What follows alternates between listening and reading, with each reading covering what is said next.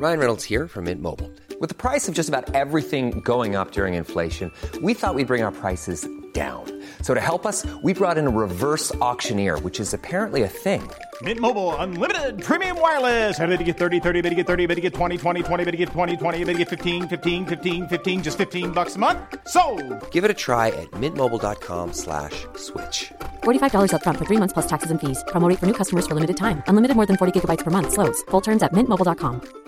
Quality sleep is essential for boosting energy, recovery, and well-being. So, take your sleep to the next level with Sleep Number. With a Sleep Number smart bed, you can individualize your comfort level and enjoy a better sleep night after night. J.D. Power ranks Sleep Number number 1 in customer satisfaction with mattresses purchased in-store. And now the Queen Sleep Number C4 smart bed is only $1,599, a saving of $300, only for a limited time. For JD Power 2023 award information, visit jdpower.com/awards. Only at Sleep Number stores or sleepnumber.com.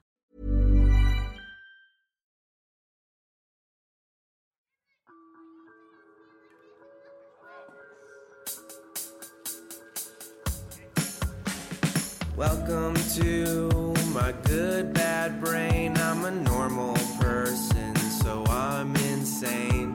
I've got depression and ADHD, but I'm doing better since I medicated me. I'm still not always sure whether I exist or what being a person even really is, but I figured out a long time ago that being alive is beautiful. Is it working now? Are we working now? Yeah, now we're working. Oh, great. Okay. Sorry, I don't know what's going on. I think my I downloaded this. It doesn't matter. It's technical. I think it should be working now. I've rebooted the thing. Hi, oh, Rogue Avocado. Hello. Good morning, Michael. Oh, good morning, guys. All right, I think I should be back here now. We'll see. Anyway, that's all to say. It's her birthday. We did like a socially distant hi, hello, which was really nice. We like all wore masks and then sat far down the table and ate sushi. We I don't know. We've been very good about quarantine. So we were like, oh, we've been doing like Zoom birthdays for people and stuff. But it's my brother. Like we're borderline not quarantined anyway. It's like my brother, I've like made contact and stuff with them. And in the past, like when we were starting. But then I don't know. It was very nice. It was went by and it's silly, had just like great, man. I love that. Yeah, it felt like old times. You're like, damn, I miss seeing people. It was cool. And also, it's just nice to go for a drive. I think like maybe we should be doing that more. People should be more like once in a while, just because it's it just felt good to get out of the house. Yep. Sure. The highways also like are amazing when there's no people on them. We've gone for a couple of drives in the desert in the mountains. It's pretty nice. Yeah, you got to do that. Well, all right. So I'm going to get into it today. Now, I guess now that I've futzed through the 10 minutes of my sound not working and whatever, I figure we'll just get into some questions because we got some nice questions this week. Welcome everybody. Anybody who's here. If you feel like asking questions throughout, just put them in the chat and I'll periodically go over and look in the chat window. You're welcome to do that. That's the whole fun of this, is making it sort of interactive. But I'm just going to go in the order that they were received throughout the week. And thank you. These all came in through the My Good Bad Brain Gmail. So you can always email mygoodbadbrain@gmail.com and ask these questions. It's probably the best way to do it, actually, because it's like so concise and I'll just check it. But all right, this person asked, I know quarantine stuff might be getting a bit much. Sure, but everything kind of gets magnified at this time. So my question or topic that I would love to hear you guys talk about is being mentally ill. For me, it's anxiety and depression. I feel you there. And being in quarantine with a partner that is a normie. My mental illness is really taking a turn for the worse when isolated, and it is starting to take a toll on a relationship. Like, talk about not knowing how much more one can take. Any advice on how to handle that would be greatly appreciated. I don't want to wear him down, but I also want to be kind and accepting to myself. Yes. Okay. Let's talk about that, because I will say this is extremely relatable. This is the constant question of having a neurodiverse brain with somebody who's more neurotypical and being in a partnership with them. I will say up front, I think the hardest thing with this is basically exactly what she asked, which is like, how much do I think the trap that I'm always worried about falling into, I'll just say it that way, I'll say it as a negative. The trap I'm always worried about falling into is validating, quote unquote, myself so much that I'm just not doing anything and just becoming really insufferable and damaging to the people around me as well as myself, and just being like, well, what do you want from me? I've got this problem. Right. So how do I make space for that and also try to, Yeah. So it's a good question, and I'm certain that that person is not alone in this experience. I imagine that many, many people and couples are having to confront this dynamic right now, and it's really hard. You're kind of separate from your typical support networks, maybe treatment providers also. So I think it's a really hard time, and that's the first thing to acknowledge. It's probably a really hard time for both partners, right? Both the person who's asking the question and their partner who's separated from their support networks also. So what I would say that there are a couple parts of this. Okay. So one, I would actually start to be a little more careful about the use of labels like mentally ill and neurotypical, et cetera, or normie. And the reason I would be careful about those is I would just ask yourself, what is the impact of using those labels? Is it making it easier for you guys to talk about these issues? Or is it doing something different?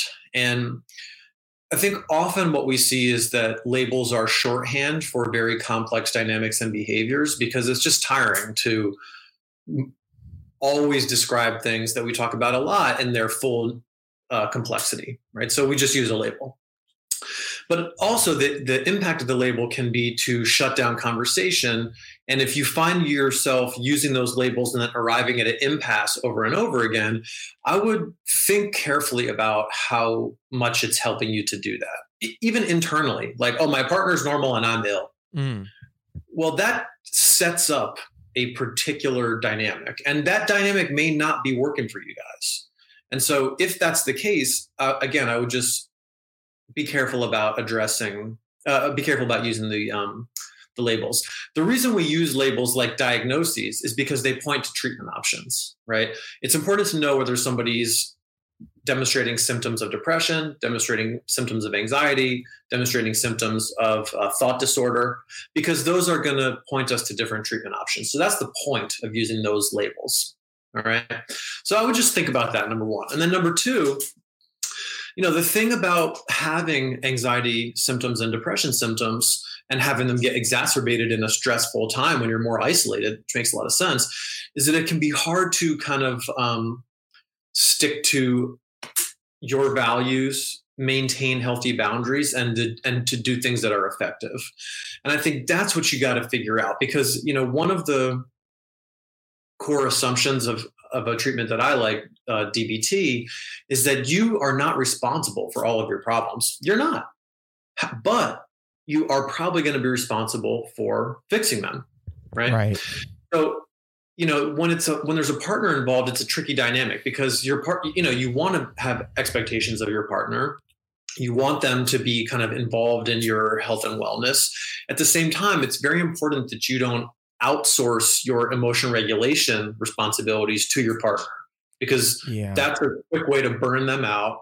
And it's a quick way for you to get frustrated, especially if you have like a really nice partner who's like really wants to help and be supportive. They'll probably take that role on for a little bit, but nobody's going to be able to regulate your emotions for you. And so they're going to get resentful and you're going to feel bad for asking. So what I would encourage you to do is to, in a moment when you're feeling a little better, is to think really carefully, what are my responsibilities? What am I asking of this other person? And for you guys to talk about those boundaries together when you're feeling like relatively well regulated, so that you know what the kind of boundaries and expectations are. And then I would figure out, once you kind of have delineated those things, and you guys have to be, it's tough to do that. You got to be like radically honest with each other about what you want and what you're willing to do. There might be some hurt feelings that come up. Just commit in advance to having a radically honest conversation, taking some time to process it, and then really trying to stick to the boundaries and responsibilities that you guys come up with together. So, to your point, Jarrett, like, yeah, validate. I think every conversation should start with validation, but you got to remember, validation is step one. It's not the last step. Right. Validation is what you do so that you're ready to act. So, you can validate yourself. You really should do that. But then you have to take the responsibility for regulating your own emotions. And sometimes it's appropriate to ask for help from your partner, especially if it's something you guys are both involved in. But they need to be prepared also in advance for what that ask is going to look like and what the boundaries look like. I know that was a lot. No, it makes sense. It's tricky. It's just living in something. I think that is that dynamic. I brought this up actually last night, talking to Allie just about stuff and something that you said a few weeks back about the difference basically between your perception of like, psychology, quote unquote, and social work. And this idea that it's funny because it makes you think of like that, very Eastery, that Christian thing about like faith without works is dead, that kind of thing. But that idea that the image we get in our heads culturally of what mental wellness work is like laying on a couch and ruminating, and that like if we just solve the puzzle of where this thing came from, then maybe we'll know. Oh, it was because your mother thought your butt was too tight or something like that. And then you'll like fix your problems. And this like, it's a very like bougie sort of thing. This thing of like, oh, you don't have any real problems. How do we get you to a place that you can actually live the amazing life you have and stop creating Woody Allen neuroses? That's the idea. And it's not this one weird trick, Yeah, exactly. Yes. It's not this one weird trick. Yes. So like the other thing about it is I think the problem with that sort of vision of things that's, given to us by a lot of funny movies and stuff like that, but as my analyst says this, is that if you actually do have mental illness, it's hard to validate it in the first place because you think like this is not a working person's problem. This is a fake problem. This is just in my head. I'm just going to get over it. And you don't feel like you're even allowed to give yourself the truth of like, wow, this is a fucking real issue. This is a thing that's tough to deal with. So you start there, like you already have this class stuff of like, this is a rich person's problem. This is the problem with something. So, and then on top of that, if you do try to get into doing that, especially as someone who may be like most of us are in a life situation that materially does not support you, just, that whole thing they say eccentricity is the luxury of the rich or something like that. That like if you're a mentally ill person and very, very rich, then you're just eccentric. But if you aren't, then you're basically non-functioning and crazy. So, so I think this idea of a type of project, like a type of work on one's own mental wellness that is oriented towards a kind of rumination, one weird trick, we're just going to talk this out and figure out my dreams, versus something that is functional, that is like this idea of social work, this idea of like, hey, the labels are only there so we can understand the problem and start approaching it, but the labels aren't like who you are. They're not like, whatever the fuck, that you're just looking at people the same way you look at people who come in a more traditional medical, like sort of ER and be like, well, do you have a cold? Do you have a broken leg? You're a person that we're just trying to figure out what the issue is so we can help you feel well. And that, I don't know, like in a interpersonal relationship on that same note is like, I guess the thing that always is hard to figure out is like the line between these, I don't know how to describe them, like diagnosable sort of situations, things that there's some research and literature behind and processes maybe of approaching, and then ideas of like codependency, like real behavioral things that we see, which can be from such a good-hearted place. So I was just gonna say, like in my personal relationship, like I think we've been quarantined together. We're close together. We're both very sensitive. We're both very interested in being good partners, but don't always know the best way to do it. And sometimes it creates this like gift of the magi thing where you're like, if I'm overreacting or having like a thing because of my ADHD or depression or something like that, and that's negatively affecting my partner, then I want to like lock down on it and try to control all of it and not reach out at all. But then they can sense the tension in the air, and they are so sensitive and weird that they can't be okay until I'm okay. And then it just turns this feedback loop of like who's not okay and who's causing it. Right. And so trying to figure out how to ride that line of I think it's always ends up being accepting a kind of paradox of, like you said, like taking responsibility and doing everything that I can, but also allowing another person to help, but also knowing that it's okay if I want to help somebody else, but I have to be able to distinguish between them and me. And like I used to do this thing for sure, that when my partner was having some anxiety or something like that, that was definitely a thing their brain was doing to them, the way that I experience my own things, not necessarily based in like reality, that I don't know. I'd almost like, I'd try to help in the ways that I think would help me. And then it wouldn't be helping. And then I would like get annoyed and be like, why aren't you allowing yourself to be helped? And then like basically make the situation worse, because now I was making it about me, So yes. I think just being able to know that your heart's in the right place, and then distinguish this, basically untangle codependency, and know like, this is where I end and where you start. We are separate people interested in helping each other, but it's not all about me or all about you. There's got to be this way to ride that line. Right. And I think kind of, to try to kind of, boil down a lot of what we've been talking about. I think the bottom line to remember is that acceptance, which is like validation, and change go together, like cooking and cleaning. Cooking's great, what cooking like is validation. Cook in this analogy, cooking is great. It's awesome, but if you just cook all the time and you never clean the fucking dishes, it's going to be a mess. Yeah. You got to do both. You have to accept and validate and also change. And, the thing is, like, you want to recruit helpers, but the onus is on you, because no one can change you. Right. I mean, really, that if we could figure out how to change people against their will, or figure out how to change people when they weren't really doing the change work themselves, I mean, Jesus, the world would be totally different. Yeah. So unfortunately, and you've probably already done a ton of change work, that's the thing to remember also, is like, if you're writing in and asking us, I'm sure you've done a ton of change work already on your own. The thing is, you got to keep doing it. That's the problem. You got to keep doing it. That's really funny.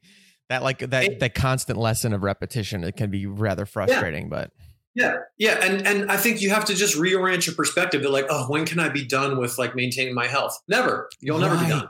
You're doing it forever. And you got to just find a way to do it that's like tolerable and maybe even enjoyable and fun. And sometimes you don't do it as well, and sometimes you take a little break, and that's fine. The time horizon for change extends infinitely into the future, so you can always keep on going. Yeah, I think that's a good. It reminds me of like physical fitness stuff. That for me, and we've gone 28 days straight of quarantine calisthenics, which is crazy. It's amazing. But one thing I've been finding with that, and just as my thoughts, sometimes it's like somebody has to ask you a question for you to jiu-jitsu is like that all the time. Like as you're coming up belts and you're starting to get better, sometimes you don't realize like how well you know a technique, or you don't realize even what your technique is until someone asks you, and you have to like describe what you do. That I've realized like my personal beliefs now around physical fitness and wellness, whatever, is very much related to the mental health thing, which is you cannot be results oriented. You just can't. Because your body's a sandcastle. Once you've done anything long enough, you'll get injuries, you'll get life setbacks that will always move your goalpost. Like you can't be results oriented in taking care of yourself. That the only way you won't, at least for me, I guess, because for me, the idea of infinity is too insane. Like if I don't have if I get obsessed with something like a conclusion and then realize there's no conclusion and I obsess over that, I will just overwhelm myself and stop, Yeah. So I have to learn how to create processes that I enjoy, that like, rhythms and experiential things that I'm like, I enjoy this process. So like with working out, for instance, switching my mentality from how many reps did I get or whatever, instead of what does my body feel like, switching to what does my body feel like? What is it like getting into my muscles today? I'm much less inclined to focus on how many push-ups I did in terms of a number, as I am to think like, how did my body feel in the push-ups? How, controlled was my repetition? How focused on my shoulders was I? Things that, are very present. And I think in general, trying to create processes that we enjoy the process of, I know I'm just repeating myself like over and over again, but it's because this thought is sort of formulating as I say it. That seems crucial, is to get patterns and rhythms and practices and habits that you enjoy. Yeah. Right. So I think the way that I would kind of frame that in this context, I totally agree, is that those processes in this case would be like values and boundaries.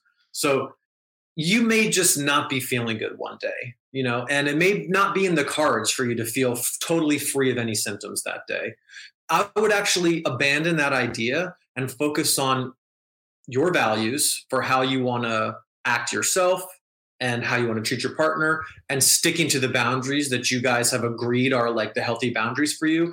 And I bet you, if you stick to your values and boundaries and abandon the idea of like immediate relief, that if you keep going through and upholding those processes, I bet you when you reflect back on your experience of symptoms that you will find some relief. I bet that will happen.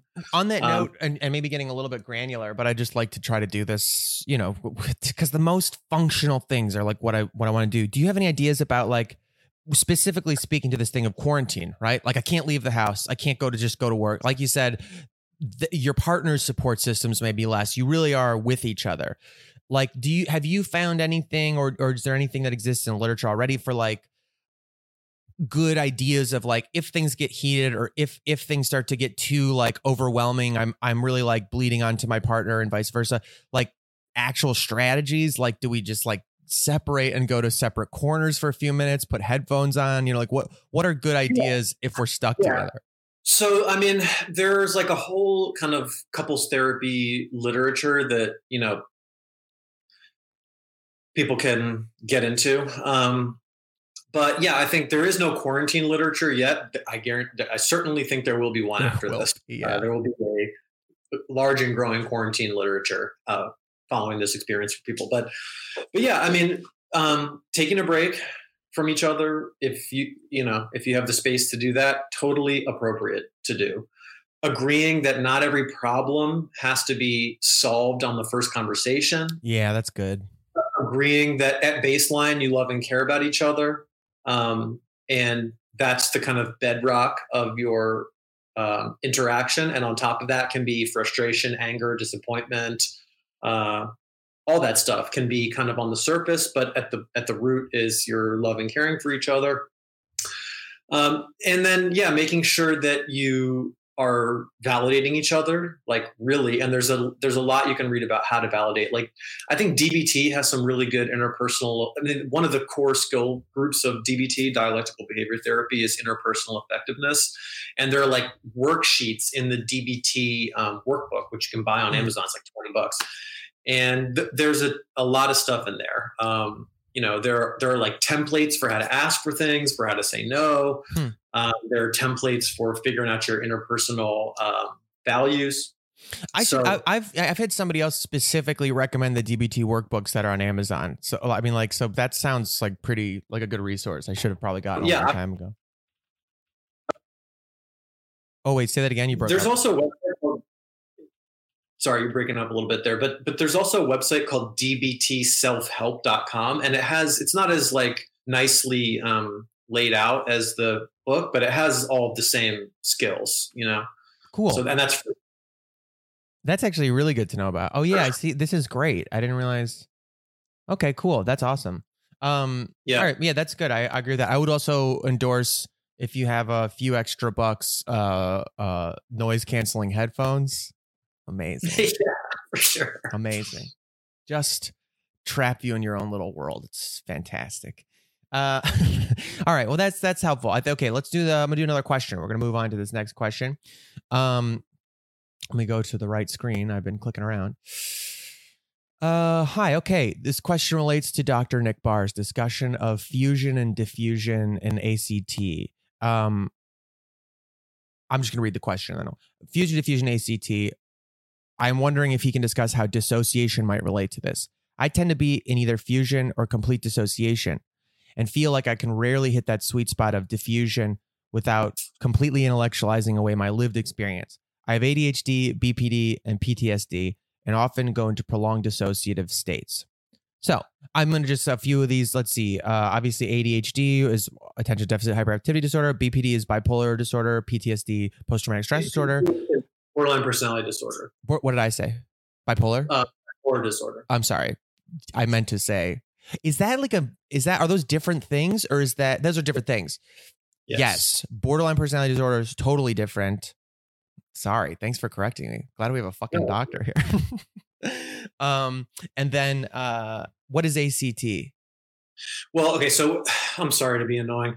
It's actually ACT. Oh. ACT is something different. So the developers of ACT, which is acceptance and commitment therapy, they are very strident about you calling it ACT, not ACT, because ACT is something else. So okay. ACT is sorry.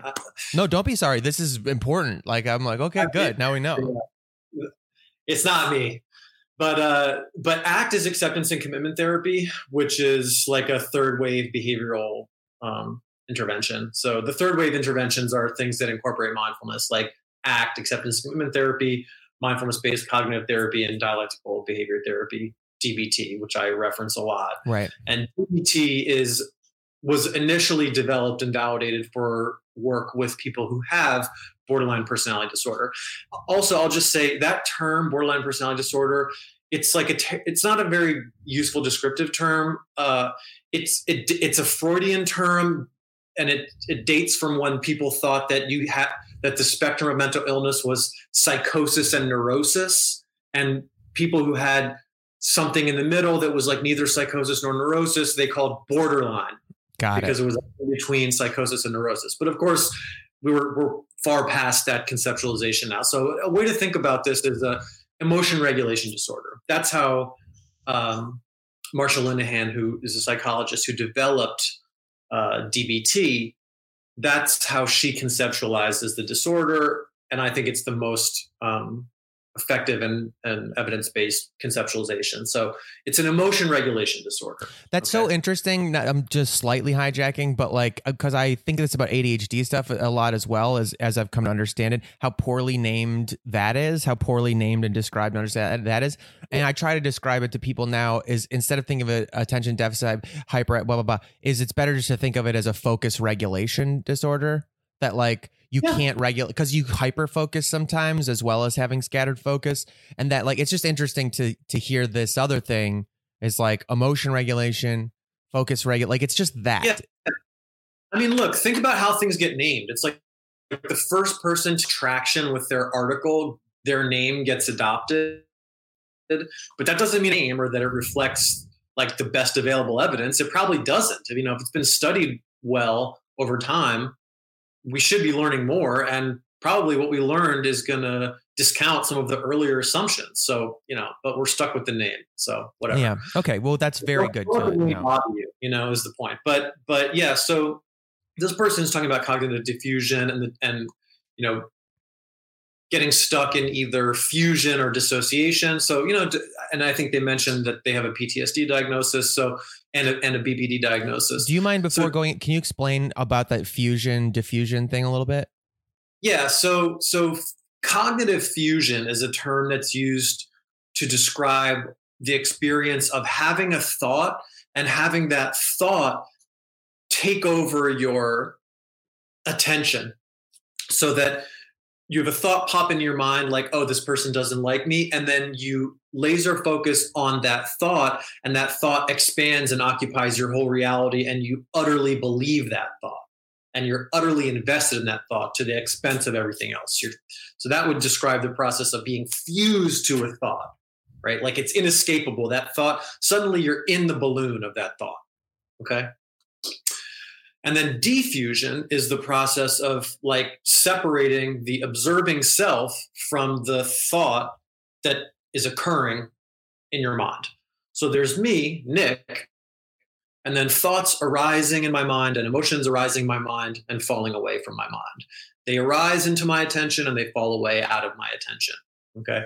That would be akin to cognitive diffusion. Like I'm having the thought that this person doesn't like me. It's just a thought that's arrived in my mind. It may be true, it may be not.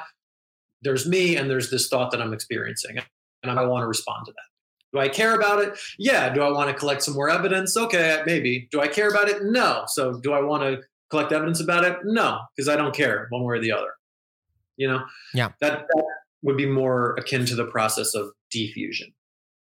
But then dissociation is when you have the experience that what's going on in the world is not real.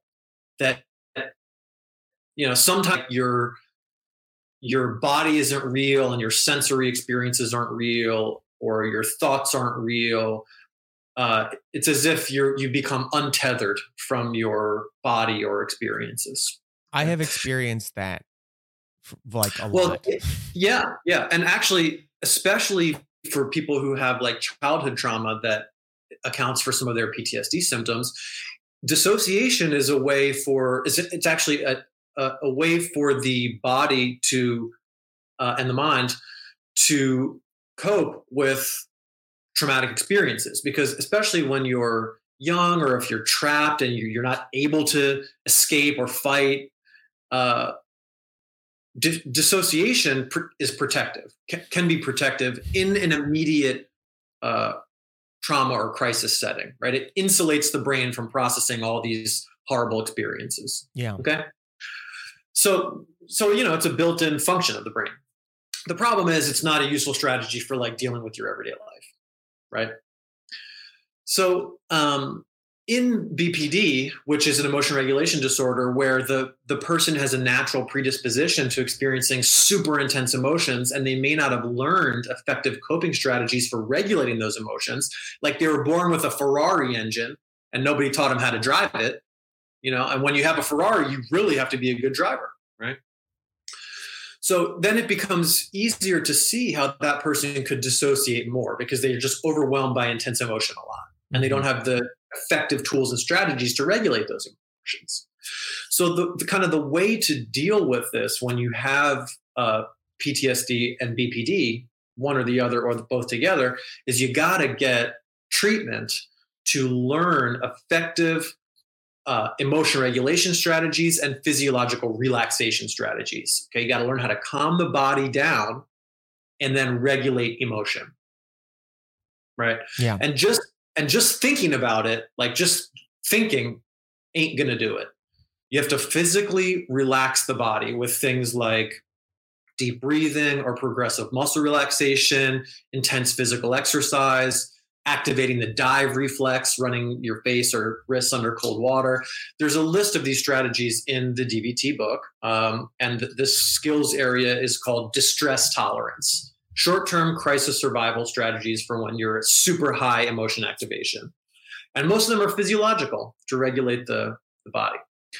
But then there is the emotion regulation side, which is the long kind of steady work of learning to regulate your emotion, to get your emotions back into the bandwidth where you can be effective, where you can act effectively. It doesn't mean you feel no distress. It just means they're back down in the bandwidth where you can act effectively and in accordance with your values. Okay. Right. And that takes like daily work. You have to be hitting these skills every day. It's like training, you know, it's literally training for your brain. The good news is if you do this training for, I mean, the most evidence supports DBT for about a year, but if you do this training consistently, you will learn these skills. You will start to apply them with less and less effort, and you'll get lasting change. I mean, you will, but you got to work those skills every day. So just trying to think your way to the sweet spot of diffusion, it's not going to work, especially if you have BPD symptoms and PTSD symptoms. You've really got to learn physiological relaxation and emotional regulation. and you have to practice those skills every day. And then once you've adopted those skills, you will notice that you're able to start getting to that sweet spot where diffusion doesn't result in dissociation. Yeah, that makes sense. It's interesting. It made me think of, I don't know, I think as an uneducated person, I tend to do the thing artists do with physics principles, which is like you just see something and you're like, wow, that's like applies to everything. But so forgive me for this metaphor, but it feels like, or analogy rather, that, I did this, some of this mobility training, just took a seminar or two and did some stuff. And I forget what it's called, but it's the one that does cars, controlled articulated rotations and stuff. It's like very intense. It's very like, you're flexing the whole time. They call it radiating, and you're trying to just control your muscle. Anyway, the theory that they have with it is basically that, like, when you think you're inflexible, when you think, that their theory is actually, it's not that you're not flexible, it's that you're just weak. Your muscles are weak in these end ranges of motion, that you have the ability to go there. Like your body could be twisted into these positions, but it would hurt a lot. And you have no regulation over the muscles when they are, like, you'd have no neural pathways when you are in these extended, they call it end ranges of motion. And so that the practice, it's very intense, it's very uncomfortable. But I think if you've had any experience with strength training, you can pop into that mindset quicker, where you go like, okay, so I'm actually not just trying to stretch here and live in this pain. I'm trying to increase my strength and carve new neural pathways in my central nervous system that help me command in this region. Like you'll do one of the exercises is literally like your feet are on the floor, like without socks. Well, you can have socks on, but when you try to just lift your big toe, and then you try to leave the big toe down and just lift your other three toes, and it's so fucking hard. Like you start doing these just little things. You're like, oh my God, I have no control over these individual things. But anyway, part of the thought is also like when you're doing some of the work with your external rotating and your hip flexors and zones that are very tight on people. And I apologize for getting so physiological, but whatever. That it can be very intense and you start cramping. You'll just cramp. And one of the things that they teach when they teach it is that, like, don't be so afraid of cramping. Everybody tries to immediately run away from cramping. They go like, and get it out, and Charlie horsing. But they were like, I promise you, if you sit in some of these cramps, that you'll be okay. Like it'll hurt, but you'll be okay, and it'll relax eventually. And their suggestion is the reason you cramp potentially is that your body's so unused to working in these end ranges of motion that your brain basically panics and sends so much signal to say like, turn on, because you have no regulation down there, that it just cramps. It just turns on like, 100%. It's like turning the faucet on all the way. And it's only by sitting in those positions and practicing there that your body will learn how to regulate and say like, oh, okay, we don't need to turn on like all the way. We can just do a little bit and tell it what to do. And that's how you teach your nervous system to like be more flexible and strengthen those end ranges of motion. I think that's a really good analogy. I mean, the thing I would say is that also, like, when you start to do this stuff, when you depart from your old style of regulating, you will experience discomfort because you haven't learned the new skills well enough to use them effectively. And you're trying to not use the old strategies because they have not served you. And so you're kind of stuck in this liminal zone where like you don't have anything that works that well in the moment. And that's normal. So in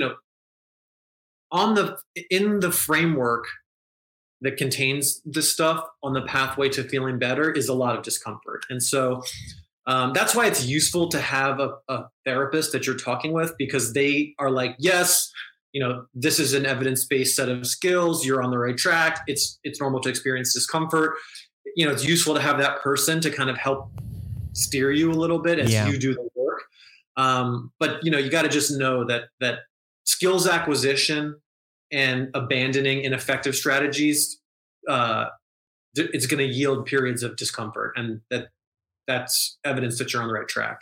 I always reassure myself too that if you've been tough enough to get through without any of these tools to this point, then you're tough enough to deal with the discomfort of getting better at it. It just helps me like to think through that stuff.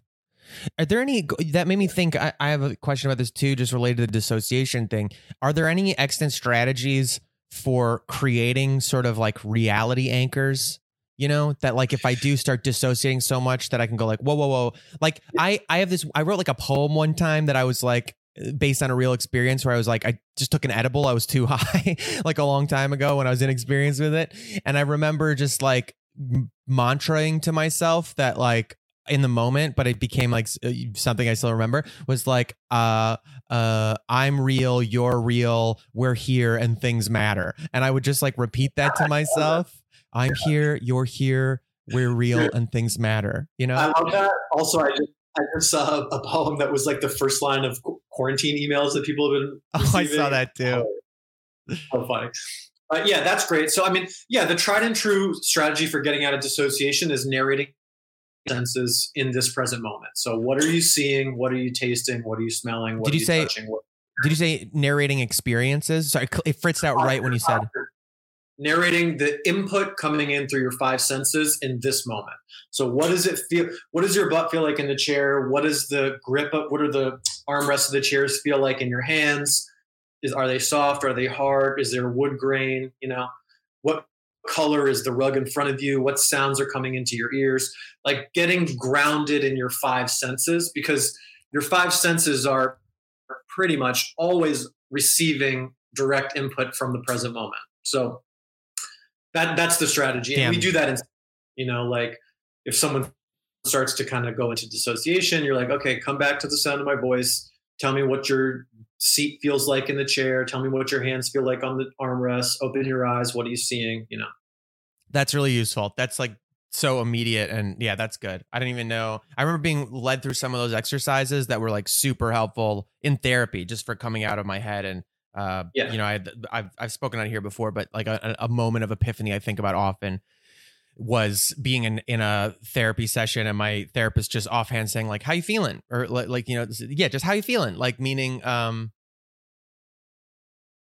it go? Something like that, something like offhand. And I just realized I couldn't feel my body. Like I was like, I don't know what I'm feeling. I literally don't know what I'm feeling. And then we went through this exercise of like feeling the chair and stuff.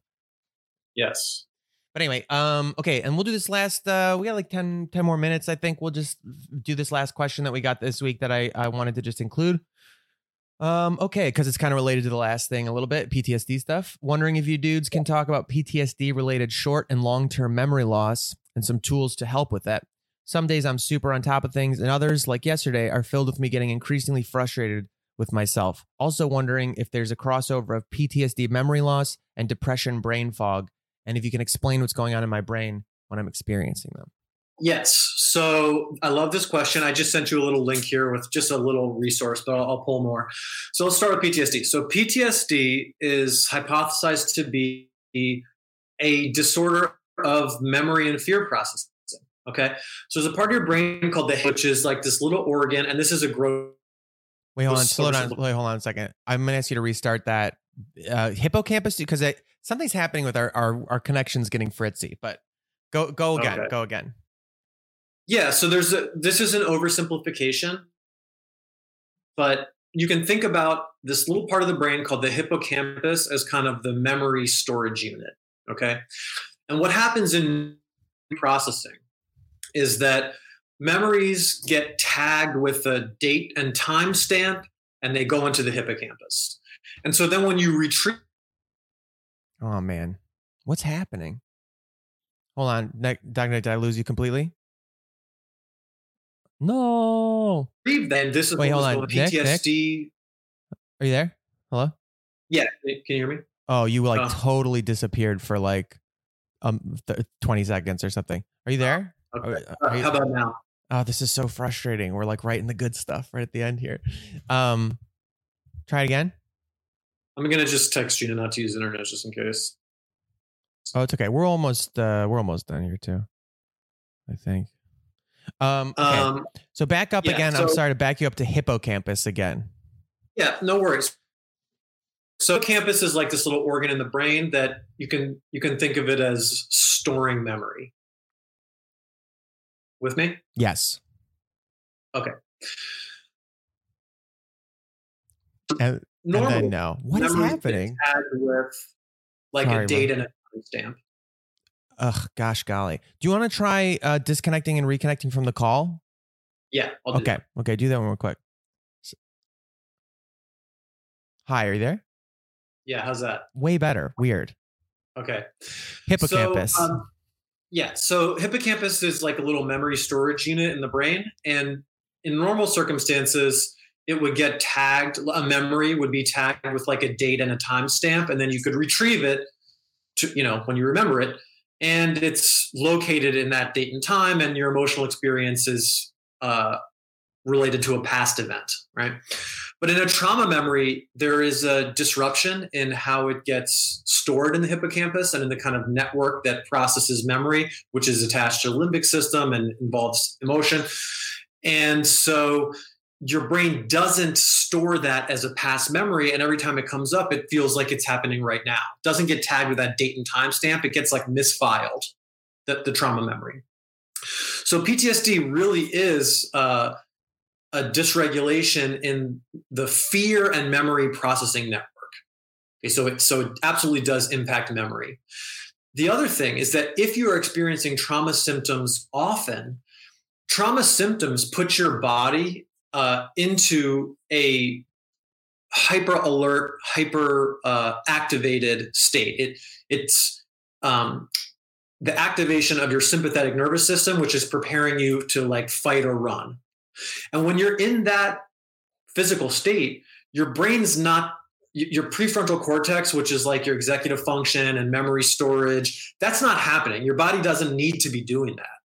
Right? You don't need to be doing like higher order thinking, planning, reasoning, because your body's like, oh, I'm in danger. Right? I don't need to be like doing math. I need to be like getting ready to get the fuck out of here. Okay. And if you're getting triggered and in that state often, it disrupts your ability to process memory and encode memory. So that's like kind of the PTSD side of things. If you also have depression symptoms, and by the way, I've never seen anyone who has had, ongoing PTSD symptoms who does not also have depression. And some people argue that, chronic expressions of PTSD are really indistinguishable from comorbid PTSD and depression.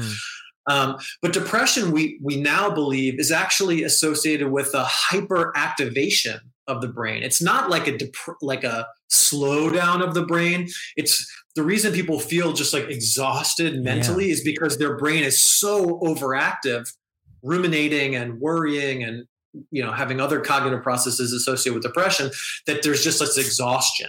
Anxiety has a similar thing, doesn't it? There's like an anxiety when people have anxiety, they're just so over. They get the same. I've never seen someone with depression who doesn't also have anxiety. That seems to be my experience as well. Like, because I've never been diagnosed with anxiety, but it's like indistinguishable so often when I read or see things, Yeah, it's not, some people who have anxiety don't report depression, but I've never treated anyone with depression who doesn't also have anxiety. Interesting.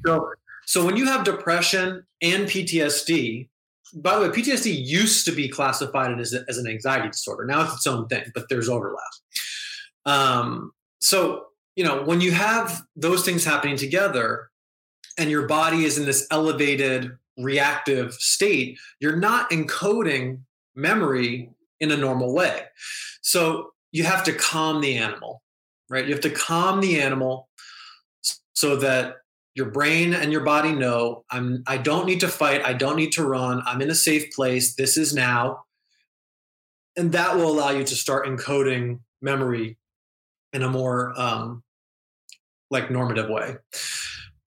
But again, if you have one of these complex disorders, like if you have complex PTSD with comorbid depression, I really think you got to get treatment. I know that's very hard to do right now. Certainly there's kind of like self-help steps you can take, but there's no substitute for like a really skilled therapist helping you to manage this stuff. But the short answer is it makes sense that that's happening. Memory disruption is part of both of these problems. It has to do with kind of disrupted storage in the hippocampus, and the overactivation of the sympathetic nervous system and the body's fight or flight reflex, which interferes with executive functioning and kind of like managing complex information. Yeah, that's really helpful. That makes sense. They do feel so related. The brain fog thing I totally relate to. I've talked about this before, and just again, as a non-educated, not trained person, just someone who has some things and whatever, my layman experience of it, seems like part of the reason diagnosis is challenging, especially if you do it from a psychiatric point of view or whatever, is it feels very much like if you got a rash and then someone was like, well, what's the mechanism behind the rash? Could be a virus, could be a bacteria, could be an allergy, could be some weird fungus, could be like, whatever. There's so many reasons you could have a rash. And it feels like when someone says like, oh, okay, well, I have rejection sensitivity dysphoria, I've read is what they call a thing that comes with ADHD, is like this overprocess, they call it a emotional hyperarousal. But like, how do you distinguish from that and BPD, or anxiety and depression? Exactly. Like you get this brain fog, you're like overthinking things, even things like I've read about things like with autism and people that say like they can't look people in the eyes, and that there's this sort of lack of empathy or something like that. It's actually like hyper empathy. Like they feel so much, people who have that, you've got so much presence and experience of it that you have to just shut it down because it's too much experience. So it feels like a lot of crossover with a lot of these things that does seem to just have to do with your reaction. Like, what is your way you process things? How do you regulate your responses to normal inputs? Yeah, I think that's, it kind of loops back to one of the things we were talking about earlier, which is this idea of like, look, scientists love nomenclature. Okay. Like we fucking get off on that, man. Like making up funny making up names for things that are like unique and people are like, oh, that's a good, like we fucking love that. Okay. Yeah, but I would just caution people, don't get too wrapped up in that. Don't get too, don't let your focus on the nomenclature or the jargon eclipse the point. And the point is to help you manage what you're going through in a responsible, effective way so that you can move towards your values and goals. That's the fucking point. That thing about I think there's something really powerful in establishing your values and goals and like even having it like written down on a piece of paper or something for yourself to look at. Yeah.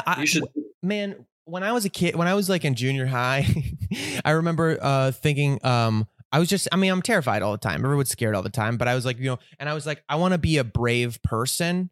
And I was like, that's who I want to be. And in my mind, I was like, that means when something scares me, I have to do it, which was like, a little bit foolish and it's childish and it's masculine and it's like leads you to do stupid things. But this idea that you could establish the kind of there's like a Louis L'Amour quote I was obsessed with, which I thought was so good, which was like, up to a point in a man's life, they're shaped by their surroundings and circumstances and blah, blah, blah. But at some point, it's within everybody's power to say, this I am today, that I will be tomorrow. And from like a cowboy writer, I fucking like loved it. I was just like, damn, that's so good. And I got really into that idea, but it seems to be a universally helpful thing, whether it's dealing with how I react to partners or politics or the world or my own brain, to have some kind of touchstone externally, like written down, established for yourself a practice of like, these are my values. This is who I want to be. This is who I believe I am in my ideal self. And like, when everything else is telling me otherwise, return to that. Try to be that person. I mean, the faintest of ink outlasts the strongest memory, right? So I think writing that stuff down is like, good. You got to do it. I had a very stupid stoner thought one day about that like the invention of writing is like literal magic. That like the idea that you could make markings on a thing outside of you, and that like you would forget a thing, and then one day look at these markings and it would open parts of your brain that like you forgot you had, and you'd be like, oh yes, that's like literal magic. Like that is that's a magic spell. You read a magic spell and it made you know things. Anyway, that we should rely on that, bibliomancy. I'm with you, man. Yeah, I think it's amazing. So hopefully that's helpful. If that did not, if those discussions didn't answer people's questions, I hope they'll write us back and yes, we can take a stab at it. I think that was great. That was great stuff today. I don't know. Thank you for all that. That's like, I don't know. I had takeaways. That was really helpful. But yes, as you write in, if you got questions, you can hit me up at mygoodbadbrain@gmail.com. You can hit us on Instagram or Twitter or wherever. Patreon, blah, blah, blah, blah. Let's do, just because it's fun, we're almost done. Do you have anything you want to put on the Don't Kill Yourself list? Any good things in the world this week from you? I think I've done this before, but like I've been playing Call of Duty Warzone with like 4 friends. Oh, yeah. And it's so social. It's been really fun. Like it's fun. Yeah. We're like hanging out, you know? Yeah. No, that's I really enjoyed that. I'm totally in accordance with that. Like I just like, sometimes we just play like Team Fight Tactics. It's this like it's basically a card game on League of Legends. Like you're not really like very actively doing stuff, but you just hang out in a chat room and talk with each other. And it's like so nice. I really think the Zoom thing has been like kind of wonderful. I didn't tell you about this, but I was going to say like, I was going to talk about this when we're done, but this is probably my thing from the week, which isn't really a good one, maybe because it's not super accessible, but it's like was such an exciting, cool thing. We've been doing these jujitsu classes on Zoom where like my class still just meets up and twice a week and we do video breakdowns of stuff, which is amazing. This week on Thursday, Damian Maya dropped into our Zoom class from Brazil. Damian Maya was like in our Zoom class. And of course, our coach Nathan is like, he's such a encyclopedic brain about, we've been doing these in-depth breakdowns that he did. We were doing like video breakdowns of things that Marcelo Garcia does, and then showing footage of Damian Maya and how he approaches the situation differently, and then having real Damian Maya there to be like, and also similarly, because they trained together a long time ago, and getting to hear like stories from Damian and him like reflecting on his own. He's like, wow, yeah, I never thought about it, but your breakdown is good. He was like, I was going to stay for 20 minutes, but I stayed for an hour and a half. It was awesome. It was like crazy. So cool, man. That's crazy. So cool. Yeah. That's been like cool. What? I said much respect. Respect. Muito respect. I don't know. All right. Well, thank you guys so fucking much for being here. Yeah. And Rogue, I think, Rogue Avocado, who's also been doing my quarantine calisthenics today, she's just said yes, COD in the chat room. We should just get like a mental health Call of Duty stream going or something like that. That'd be so fun. We got like, let me tell you, man, RPG in the end game. We just put it like that. Dude, I'm gonna like going from like Tarkov and stuff to I'm gonna like lose my mind. One way or the other, either because it's so good or because it's so annoying to like. Of course, there's RPGs in that game, just noob tubing all day long. All right, that's enough. Thank you guys. Noon, I'm gonna do Quarantine Calisthenics again live today. We're gonna keep doing it. We've done 4 weeks straight. It's amazing. That's it. Happy Easter. Thank you, Nick. I'm gonna hang up now. Easter. Thank you, guys. Yeah. All right, see you guys next week. I'll put the stream up sooner this time. Oh, check out mygoodbadbrain.com if you want to get shirts or anything like that. Check out patreon.com/mygoodbadbrain if you feel like supporting the show with a couple bucks. And that's it. That's all I got right now. Welcome to my good bad brain. I'm a normal person, so I'm insane. I've got depression and ADHD, but I'm doing better since I medicated me. I'm still not always sure whether I exist or what being a person is.